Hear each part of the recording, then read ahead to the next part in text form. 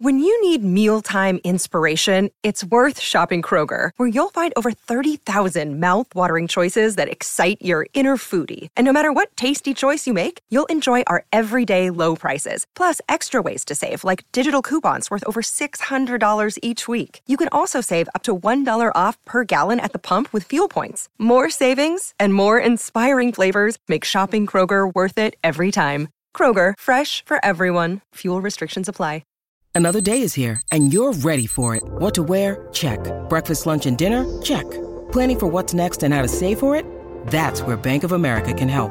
For your financial to-dos, Bank of America has experts ready to help get you closer to your goals. Get started at one of our local financial centers or 24/7 in our mobile banking app. Find a location near you at bankofamerica.com/talktous. What would you like the power to do?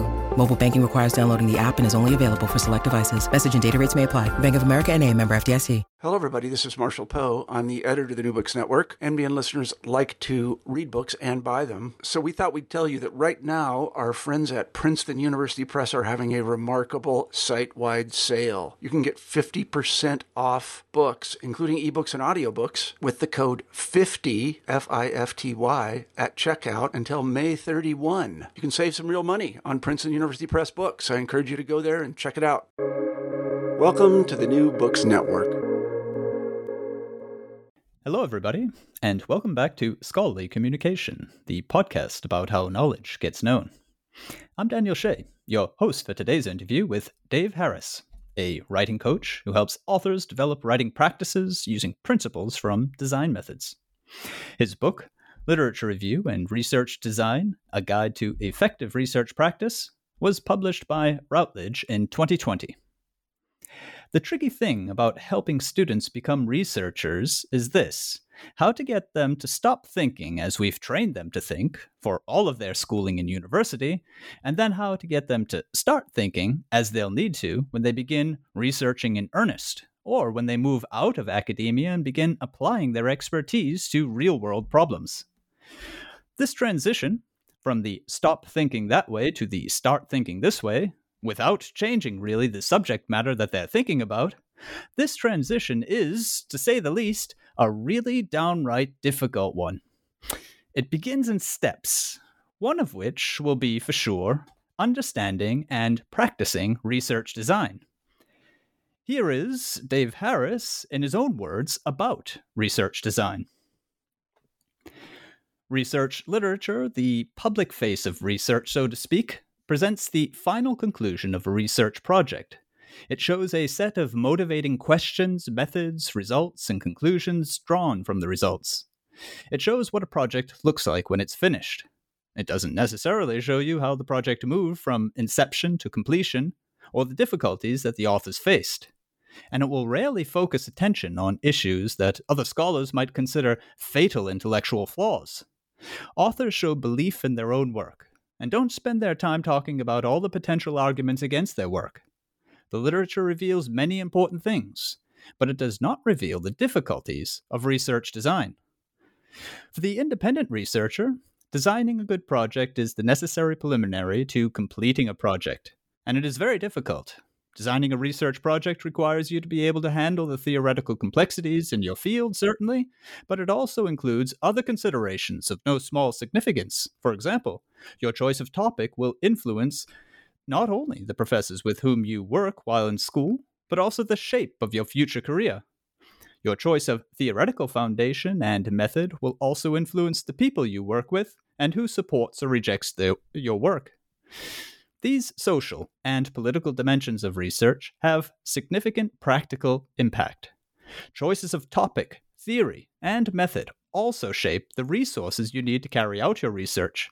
Some data will cost a lot more in time and money to generate than others. Few, or none, of these choices have clear answers.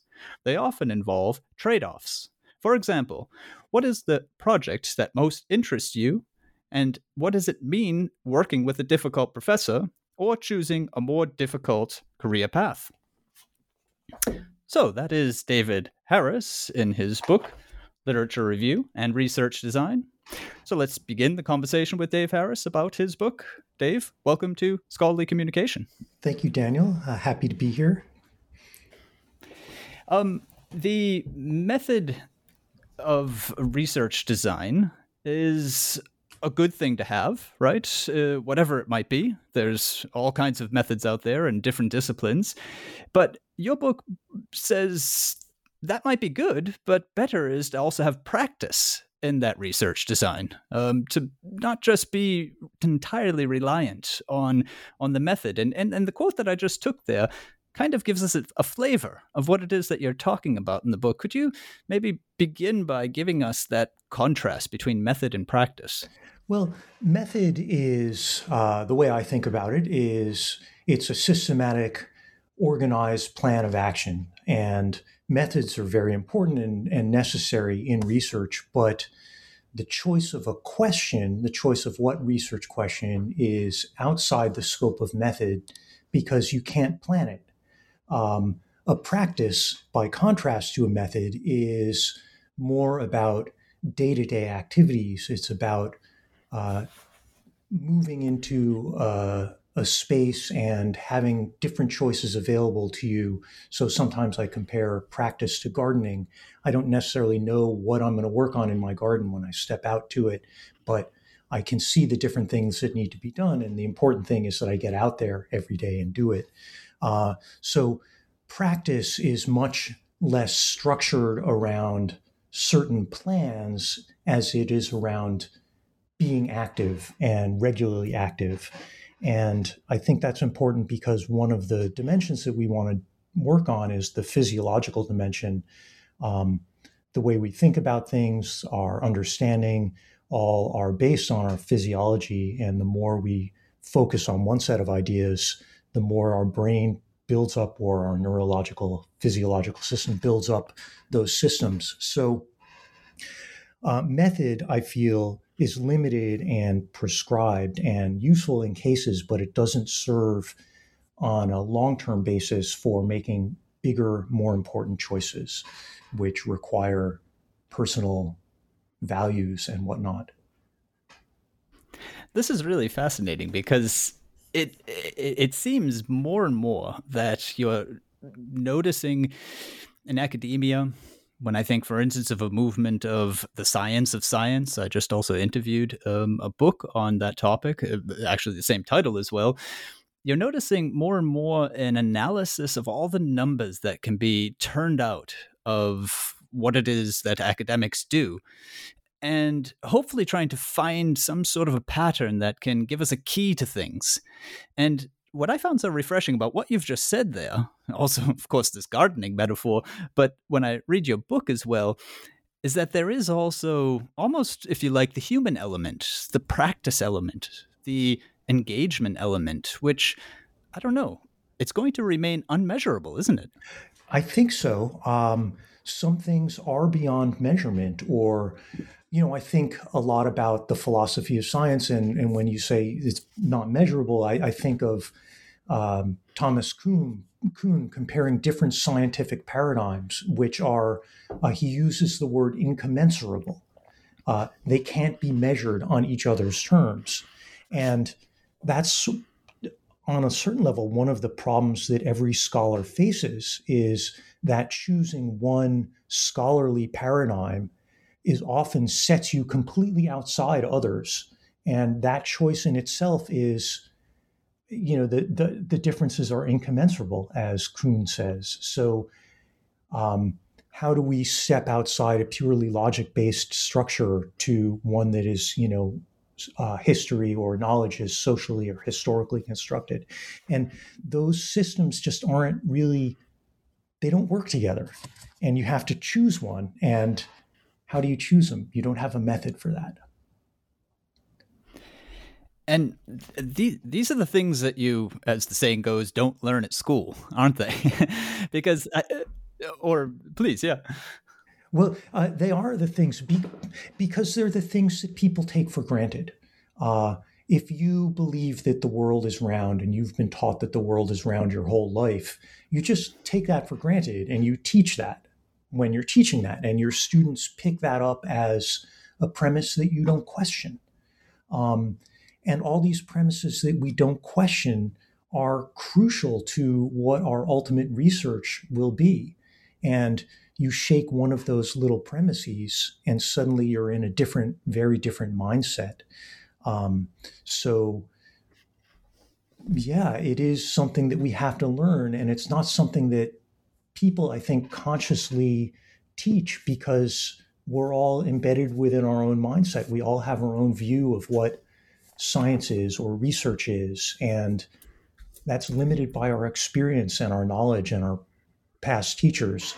But of course, other people have probably looked at it differently.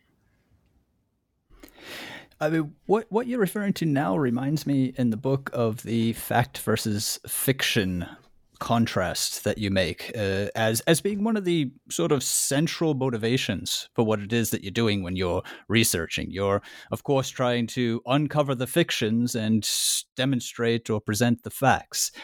You very clearly, though, show that, yeah, that sounds wonderful, but how exactly do you do it? And what you're saying right now seems to speak to just that. So maybe I could follow that up with it.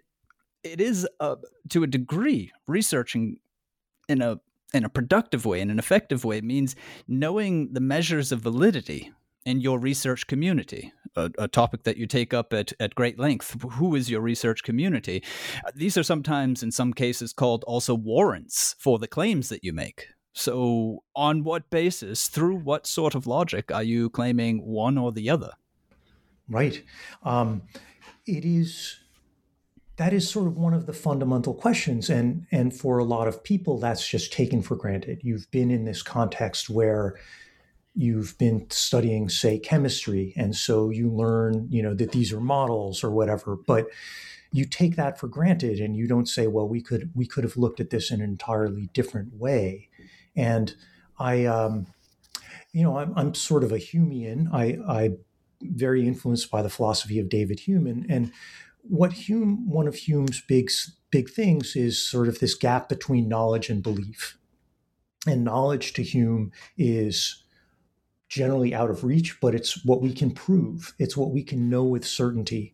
And belief is it's what we believe. It's this feeling almost. It's our experience has led us to this place. And because our experience has led us to here, we have this strong understanding that things work this way. And fact and fiction are one of these beliefs that we have because the world around us gives us so much information that leads us to this, right? We're little kids and, we steal a cookie from the cookie jar and then our parents ask us, did you take the cookie? And we say no. And well, we know that's a lie and they know that's a lie because there was that cookie and we ate it, So we grow up with this fact fiction distinction and it becomes a belief.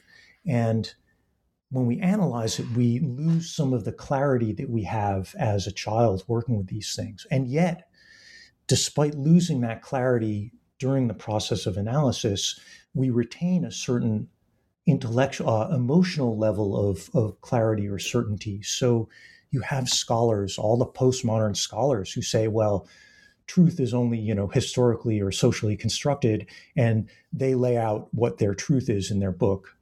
And their argument is all based on, and you should look at things this way, not the other way.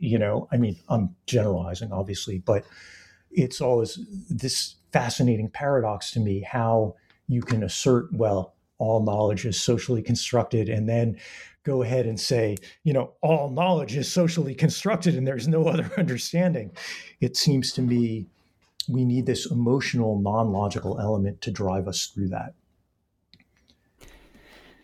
And one of the quotes in your book that I took out for myself, and following this up, I think is going to lead us even further down and down this path that we're heading with what is fact and what is fiction. How does it pertain to research? And then obviously, practically, how does it pertain to putting together your research in some sort of design?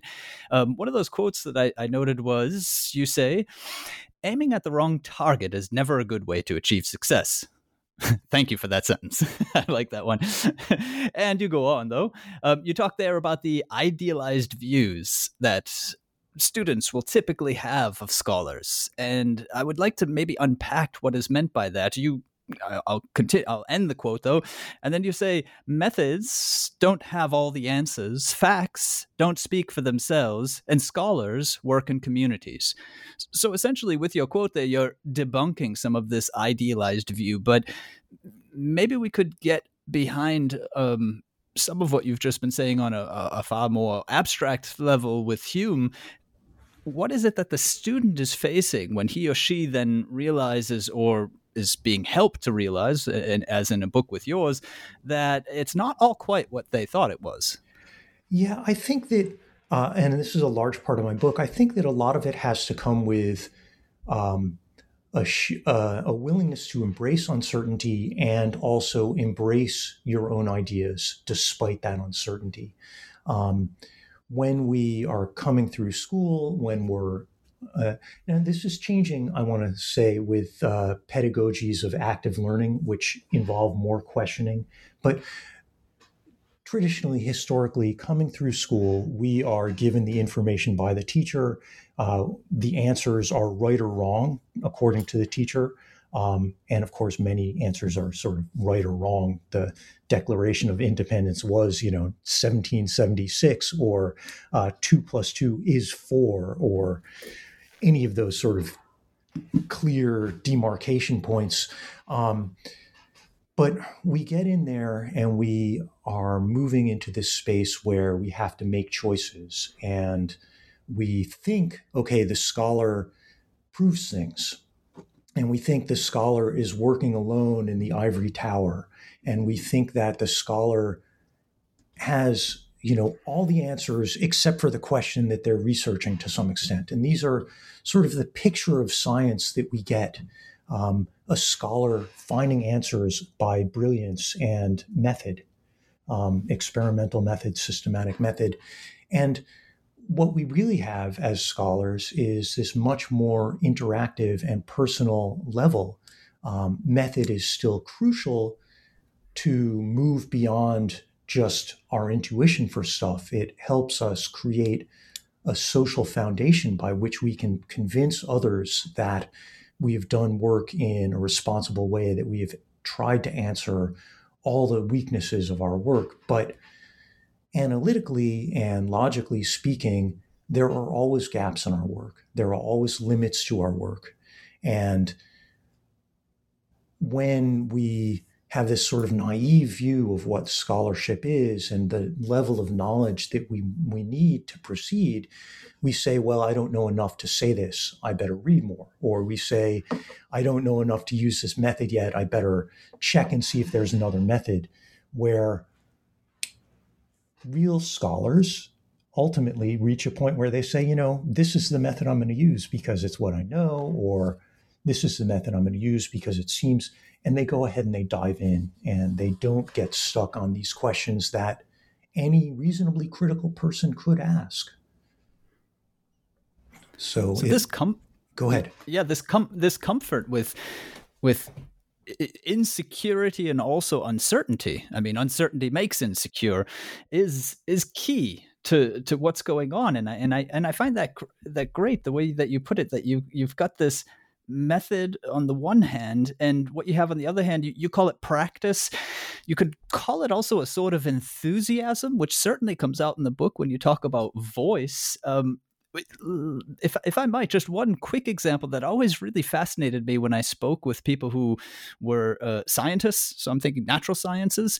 Again and again, the people who are really quite successful at what they do always point back to the literature.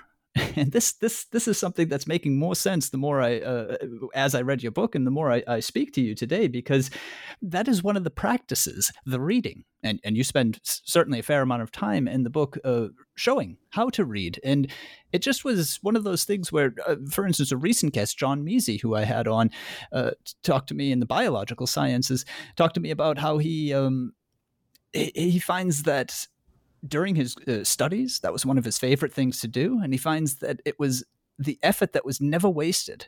There was never a time where he was reading the literature where he felt like he wasn't getting something out of it. And for a scientist, who's used to the wet lab work, not to point to that or the species or the numbers, but to the reading, was for me definitely an eye-opener. Yeah, I think you mentioned enthusiasm, and I feel like that's the dimension. When you have the enthusiasm for your work, um, reading isn't overwhelming. It's an excitement. But this enthusiasm, I think, combined with a sense of self confidence, is crucial because you read so differently when you have that enthusiasm and self confidence rather than if you have doubt and a sense of, well, I have to do this. Because the person with enthusiasm and the sense of their own purpose and their own center reads saying, how does this inform me? How does this change my way of looking at things? Whereas the person who's reading with less internal direction and less confidence says, maybe I should rearrange my whole way of thinking. And it's a balance point. Of course, we want as scholars to be open to new ideas and to be able to learn. But if we're too open to new ideas, we just read one article and we're like, wow, that's a great idea. I'm going to go on. And then you read the next one and they're like, oh, completely different idea. This is a brilliant idea. And then the next one and so on. And you're always just pursuing other people's stuff. And you need that enthusiasm to keep moving forward, that sense of your own work. And I think people find that in reading often. And the people who don't find it in reading struggle more. When you're inspired by what you've read, you keep going.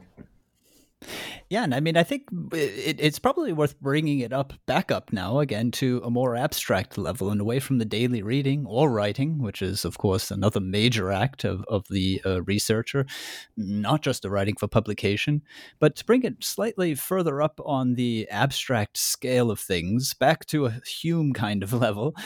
I would imagine that this enthusiasm is being expressed in that comfort amongst different voices, that level of I'm willing to sit here amongst my area of thought, my subject area, my knowledge area, whatever you want to call it, and listen to what everyone's having to say. And actually, that's exciting for me. And I think that is a picture of what's going on in research, which is very different than the idea of finding facts, which you'd referred to earlier, the proving, right? The linear advancement of getting more done and more out there. It's not that that's not happening, but I think this enthusiasm comes by, to bring us back up to that more abstract level, that ability to sit yourself there and to listen. And when the time is appropriate for you, to speak. Yes, especially that to speak. This is what my book is largely about, the willingness to say, here's what I think I'm going to do, here's where I'm going to focus. And it does, I think, rely on this enthusiasm and this willingness to be in the conversation and to say, well, I read so and so and I'm going to develop a project to expand on that idea, or so and so said this and I want to correct them, to be able to say, I have something to add to this conversation and I don't have to have all the answers, so that what I add to the conversation might be a question rather than an answer. It's not a fact, but it's a way of looking at things that we still need to test, or a way of exploring ideas that might give us insight that we haven't had. And that sense of, yeah, I can listen to all your ideas and be open to all these different ways of looking at it, and also add something that's new, that's mine, that's imperfect, but good enough to share in this conversation. I know we began by... Oh, please, don't let me interrupt. And of course, lots of scholars do this. There's this emotional element is so important. Many scholars write about the limitations of their work when they publish, and it doesn't bother them to do that. But for certainly a lot of beginning researchers who are struggling to get their dissertation proposal done, the limitations are this huge barrier that they can't write about because they're afraid of being wrong. Yeah, and that gives us then a more round view of what you mean by practice, because, I mean, practice from the Greek praxis is doing. So it means that at some point you do get active. Yeah, you just start. And of course, if your view of research is that it's about the subject matter, then you'll never start. when would you be done with biology so that you could say something? But if your view of the literature is research community, and that's the idea that I would like to maybe unpack a little bit at the moment, then you'll be not only motivated but even feel obligated to start, because without conversation, no community. Exactly.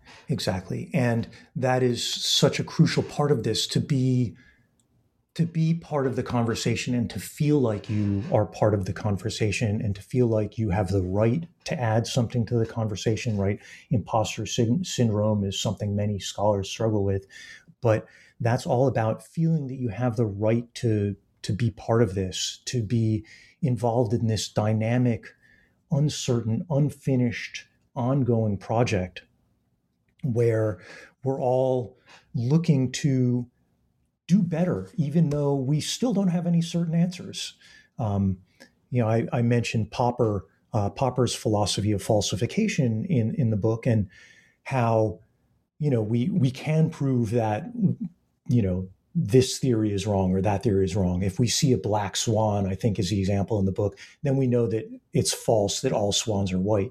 But the theories that we're working with, in Popper's view, are the ones that have been best tested, that have shown themselves to be pretty good. But, we don't know if they're true yet because we can't, because that's not available to us. And so we have this, we jump in with, I think that's the best one. I'm going to work on it.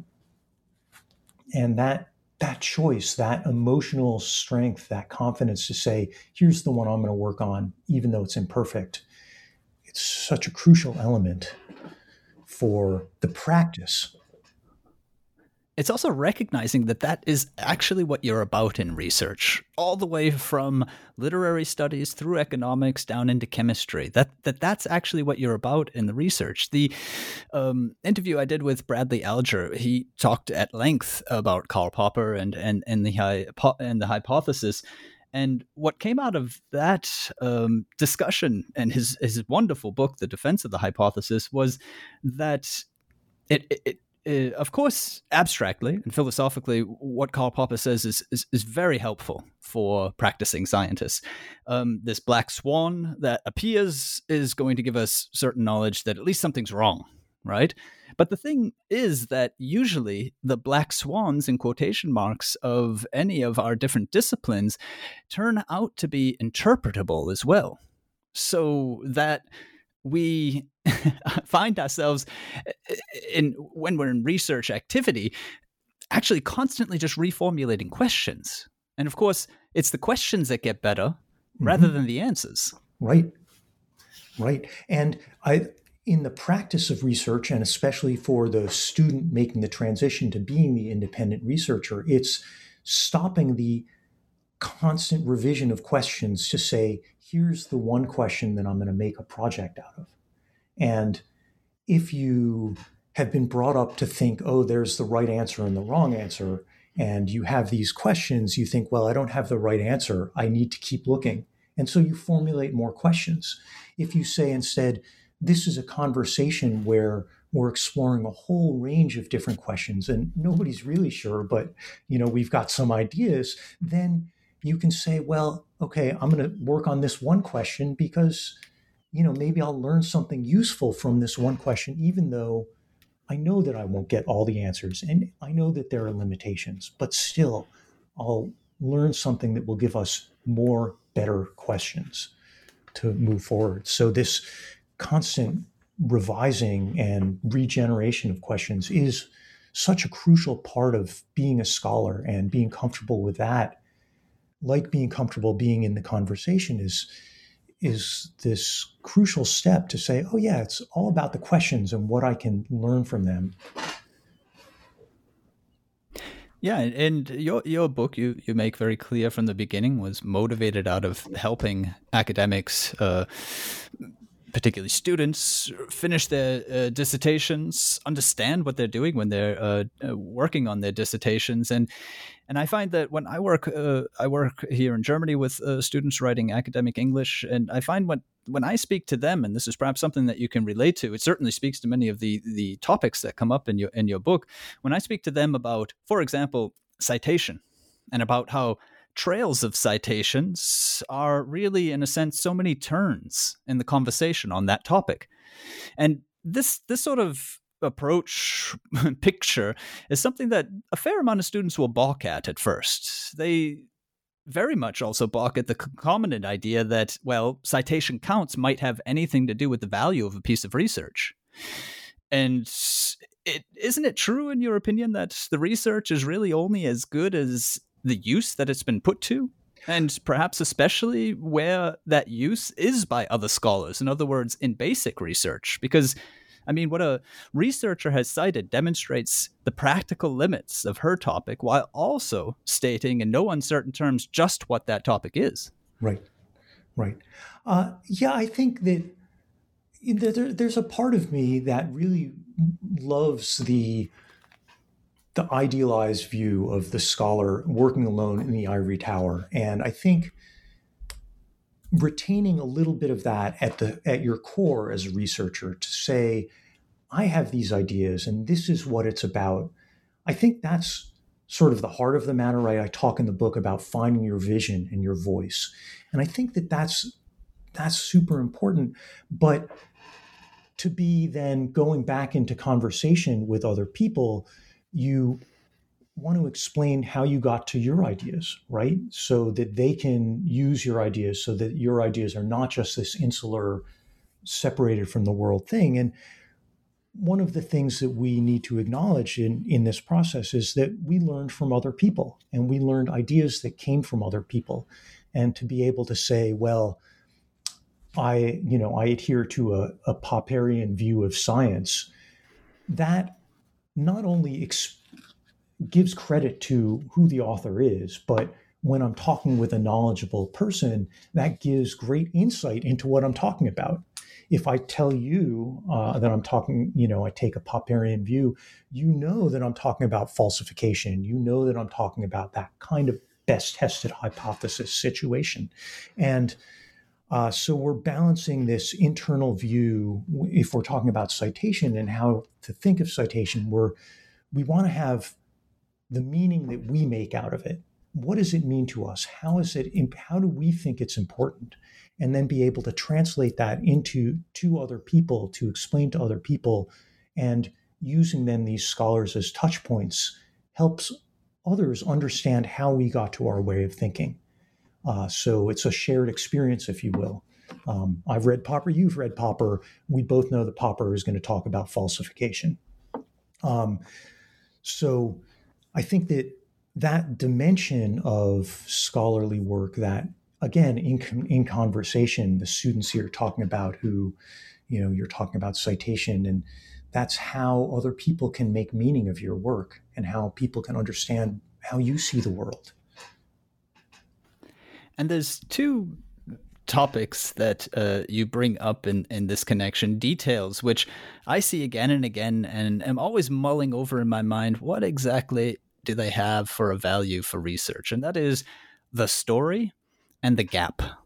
And both of these show up in all the literature when you hear how to research and how to write academic English. Mm-hmm. And the story in research is one of those words that, particularly for scientists, again, I mean the natural sciences, STEM, throws them off a little bit, because a story is, first off, sounds like literature.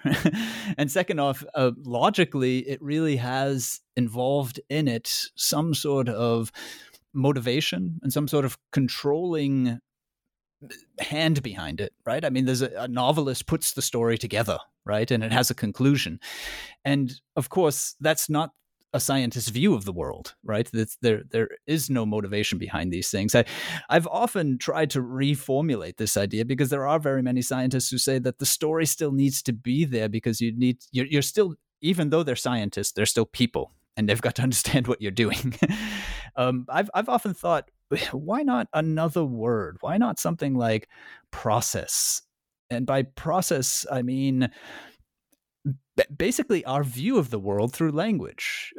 There's a a strand of linguistics, which I adhere to, systemic functional linguistics, Michael Halliday, if people have perhaps heard. And his idea of process is simply literally our experience of things. And when we look out in the world, there's a million possible analogies and similarities and dissimilarities, right? Just look out any window. And if you step back and take on that sort of initial view as if you were seeing it for the first time, you wouldn't be able to make sense of anything.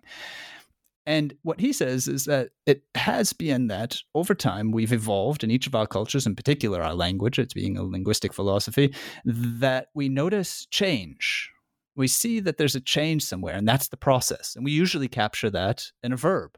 And there, in the center of the clause, we find the verb. And we don't have really the space here to go into it, but it's a more neutral view, because the story says exposition, climax, conclusion. Process says change, and that's it. Right. Well, I think that when we're communicating with people, we're of course bound by the context in which we live. And so one reason that I choose the word story is because it contains elements that I think are very important in the common usage. And I think that there are multiple stories in any research. One is the story of how you arrived at a question and decided on a research project. And that's part of the story that you tell in a research paper. That's sort of the motivation, that's the background that you give. And there's also the story of the world that you're telling. If I'm a psychologist, I'm telling a story about how people think or how certain events might trigger certain sequelae. If I'm a scientist, I'm thinking about how, again, certain events in the world lead to certain outcomes in the world. And so we have these multiple levels of story that I'm trying to get there. And I use the word story guardedly because, of course, it does have it suggests fabulism, right? It suggests the creation, an author's creation. And so you're telling me stories is, you're making stuff up, but we want to make meaning of our research. We don't just want it to be, here's a list of facts. Here's a bunch of stuff I observed. It's important to be able to make meaning of it. If Darwin had just written, and on this island the birds had thin beaks, and on this island the birds had fat beaks, and he just left it there, we don't have evolution. Well, actually we do, because lots of other people were working on evolution and somebody would have come along and suggested something else evolutionary. But be that as it may, part of what makes research is that we take these disparate elements from the world. We take this gleaning of knowledge from our readings, this evidence that we've gathered in our observations, and we weave it into this story, this narrative about what the processes of the world are, how change occurs, what changes are occurring. And so that's why I chose the word story. And choosing a word like process, I could have gotten to the same thing, but I would have wanted to add stuff to shift how we think about process, because process too is not commonly used with this sense of meaning making. So when you see the world differently from other people in some even small way, you're still stuck with the words that other people have been using to communicate with them. And whatever language I choose, whether it's English or French or, Swahili, I still got to get a word to talk about this narrative structure that a researcher discovers and tries to make meaning of in the process of research. So that's why I chose story, but it certainly could have been process too. The words I choose are imperfect. Process comes up somewhere else in the book in a very interesting connection. I suppose I'll sidetrack off of our talk about the gap, which is the next one I wanted to get to. Story is a word also that William Germano, who I've interviewed here on the program, talks about. And he kind of very much agrees with what you've just been saying when he talks about just connecting the dots. You always connect the dots, he emphasizes in his most recent book, Revision. And that to me would sound very much like the story that you're talking about. But to get to the process, because this is also for somebody like me who's very interested in writing, you talk about research. This brings us back to the big topics. You talk about research method on the one hand and research process on the other, and how it's the process, this regular movement through your topic, this enthusiasm that we were talking about, this regular, I don't mean in a linear sense, just the constant engagement with it. And I mean, all I had to do to make sense of that in my area of writing was to just take out research and put in writing, the writing method as opposed to the writing process, to understand that no one's going to be able to give you the outline method. No one's going to be able to give you the routine method or the genre method that will get you through your next writing project. What you need to develop is your own process. Right. Right. And I like to think of method as sort of becoming embedded in process or embedded in practice. We have this regular practice where we do all sorts of exploratory, experimental things that, we hope they're going to work out, but they don't always work out.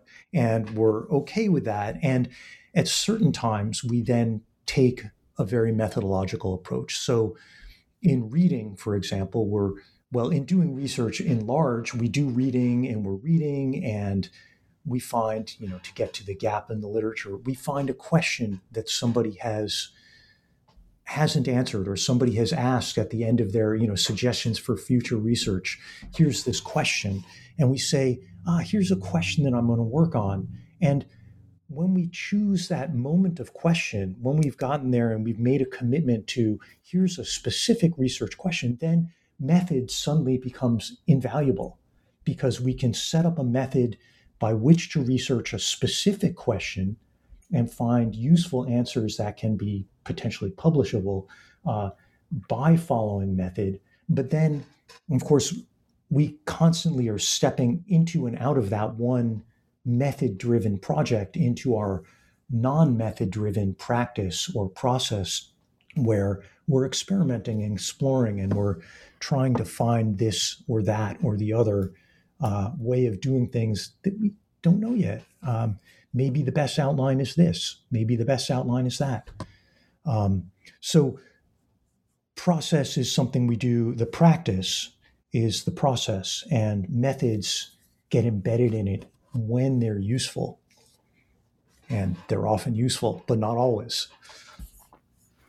And I mean, what that really points up is the idea that it is the process that's the research. Just as very often I have to sort of make plain to my students that it is the doing the writing that is the writing. Because the basic picture that people have in their mind, and this is something that you all seem to agree on as you describe research books or articles in your book, is that it's the finished product that captures attention. It's the finished product that seems to be, let's say the pivot of all that a student will do on a particular project. But it's really learning to be in the process that is going to be most valuable and to bring someone to the results that effective, to use your word, to be effective in what it is that they're doing. Yeah. And I think that, it's easy to say, well, I'm just in the process, so I'm just going to read. But writing in itself is a specific action that I think forces a commitment that you don't get without writing. And I think that commitment is important to the process so that you move through steps rather than just repeating steps or grinding on through next article. One of the things I talk about in the book is what I call the literature review trap, which is where you keep saying, well, I need to read more. And if you're just reading, you do need to read more. None of us are ever going to read everything that's relevant on our topic, just because lots of stuff gets published. But if we start writing and we start making a commitment to our own ideas, that shifts our practice and our process to what we feel is most important, to these things which we make a commitment to for a time, even though we may learn something new. And so writing is this crucial phase in the in the intellectual research process because it does also force this commitment. It's not just an engagement with the process, but it's a committed engagement and forces you to make choices where reading doesn't, leaves you more open. Yeah, and the wonderful thing is that writing itself is a process. So you're moving from one to the other. I mean, to come back to your initial image, which might be a nice way of closing out our interview of the gardening, as it being, the research being a practice like that, where you go out and it's not entirely clear what you're going to do each day, but you generally are going to improve your garden. I think this is what William Germano means also in his most recent book and in other books as well, when he talks about the fact that he's very unhappy with the term creative writing only for the novelists, let's say. And he would like to see it brought over also clearly into academia. And it would appear very much that is also your point, because if you talk about the practice as being this regular activity, well, whenever you engage yourself with something, you're naturally engaging yourself with yourself, and you're finding things out, if not creating things. I don't know where to draw the line there very clearly, right? I mean, this wonderful book by Valin Klinkenborg, several short sentences about writing. There's a lot of snide humor in it at times, where, for example, one time he says, research is an extremely useful tool for the writer, especially the novelist, which throws a lot of people, because everyone was thinking, here comes the nonfiction writer. But I think we're seeing here a trend. We're seeing here the recognition that to be enthusiastic and regularly engage with a topic, whatever it might be, is creative. Yeah.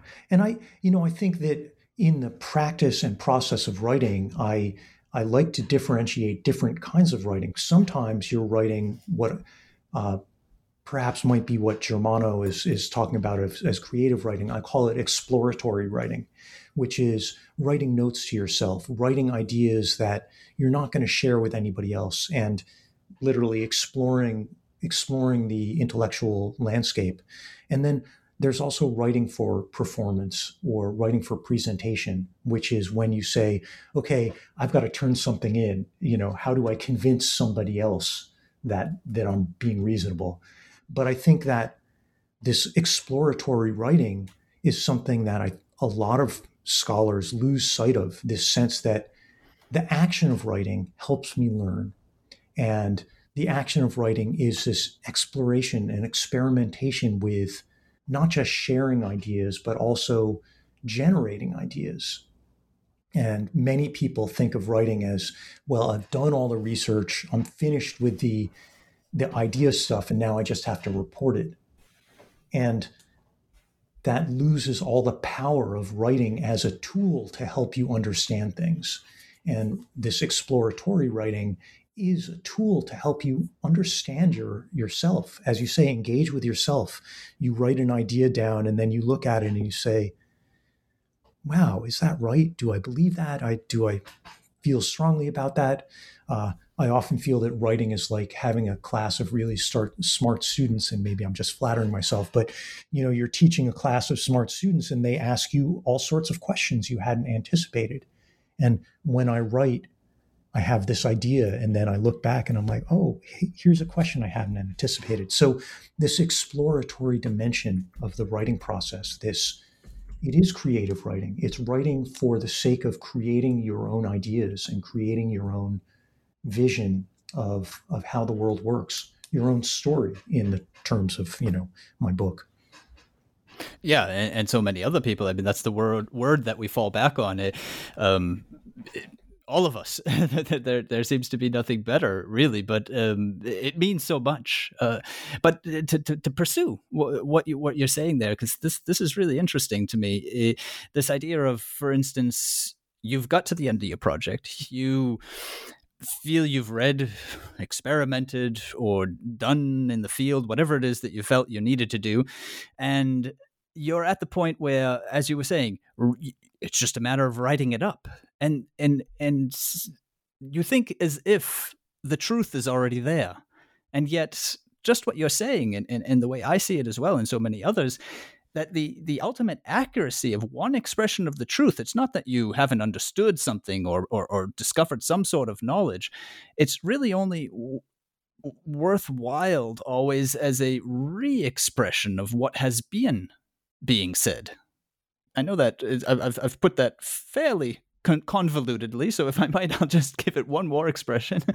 I mean, what we do is we achieve the necessary accuracy for any project through the formulation of our findings in terms comprehensible to the people who can use those findings. And this brings us back to the community, right? Exactly. So, I mean, essentially what we're doing is we're reformulating what we think into what they think.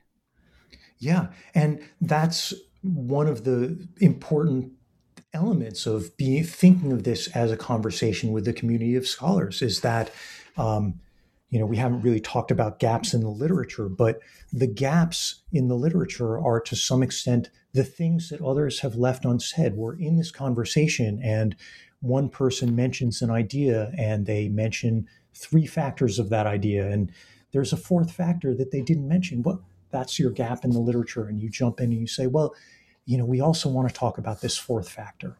And so you are doing your the research hopefully comes out of you doing writing anyway, because I think the practice of research and the practice of exploratory writing is not something you just do after the fact. It helps you set the whole thing up. But we come to this and we say, well, I got here by reading, these 5 people and they had this set of questions and I'm making meaning from that, and that my results are now related to them and are meaningful to them.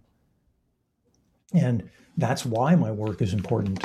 One of the things that a lot of graduate students struggle with is a sense that their project is so small and so narrow and doesn't, have big meaning outside the real world. But if you're in a conversation with other scholars, you're not worried about answering the whole world. You're saying to the community in which you belong, to say, you, my community, have expressed interest in this idea, and I want to be part of this community, and I'm enthusiastic about being part of this community, and I have something to add. So we address these gaps in the literature, and recognizing that the gaps in the literature are really the questions that your community have not answered or have raised and not answered is a way of moving forward and a way of recognizing that there is value in your work to the people that you care about on a very level. And that's not selfish. That's just, finding the community of which you're part. It doesn't make your work small. It just makes it important to people you care about, which is not bad. And this caring about is also, for me, a very interesting way of putting it, because there is that interpersonal level in good ways and in bad ways. We all know about the politics of academia, but academia is also impossible without that collaboration, which is really what you're talking about in the community. I will need to follow up the gap then, because I brought it up and I'm leaving a gap in our interview if I don't don't have my say there. The Chicago writing program kind of avoids the term gap. I'm splitting hairs on words today, but sometimes when you split hairs on words, you notice bigger things.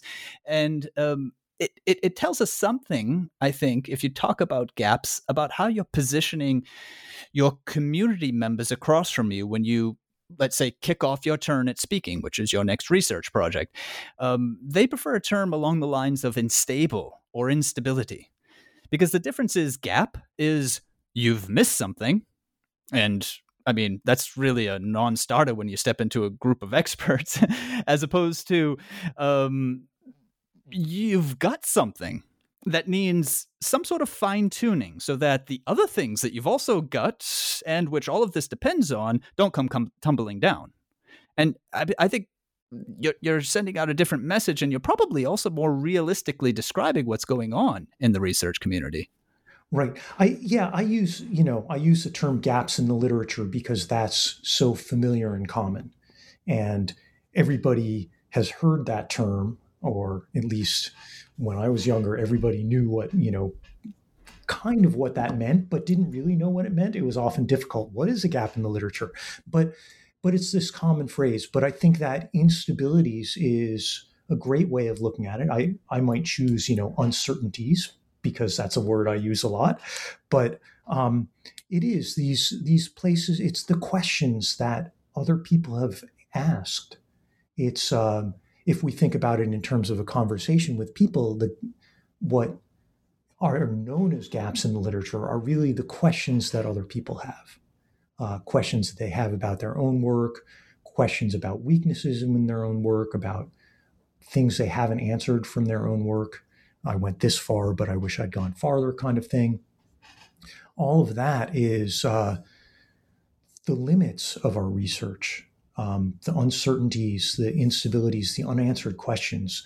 I think all of these are better terms to describe what we're looking for as scholars. But there's this history of talking about gaps in the literature, which, in a more objectivist paradigm, it makes sense to talk about the gap of the literature. Nobody's published on this, therefore there's a gap.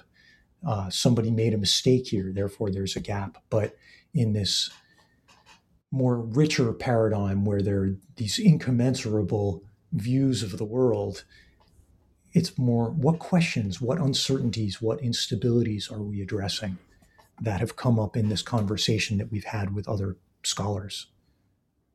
Plus, a word like story and gap actually illustrate precisely what we're talking about, this interpersonal level. I mean, there's nowhere else to start from in a conversation than the language already being used.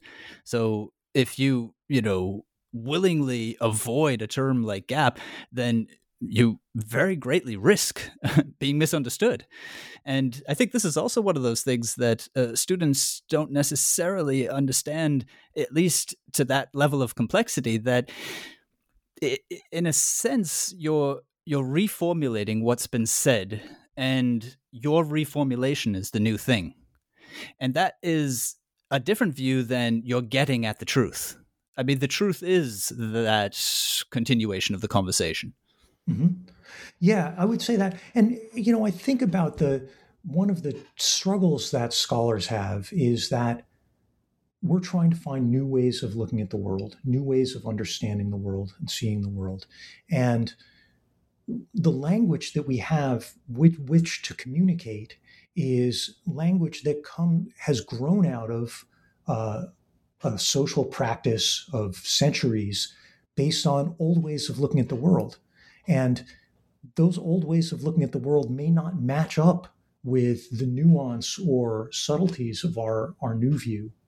And yet we're struggling to explain this new nuanced view with language that comes out of an old view.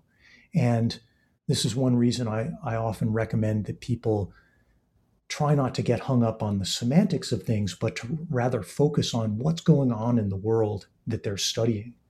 And then think about that and be anchored on that. And then you can say, well, I'm choosing the word story to discuss this larger process. And here's why I'm choosing the word story, but it might be limited, right? Story implies creation, fiction, where we don't want that, but we do want to recognize narrative elements. So we want to focus on what's going on in the world. And as we have new ideas, we have to find new language to express them. And of course, that's partly why jargon arises, right?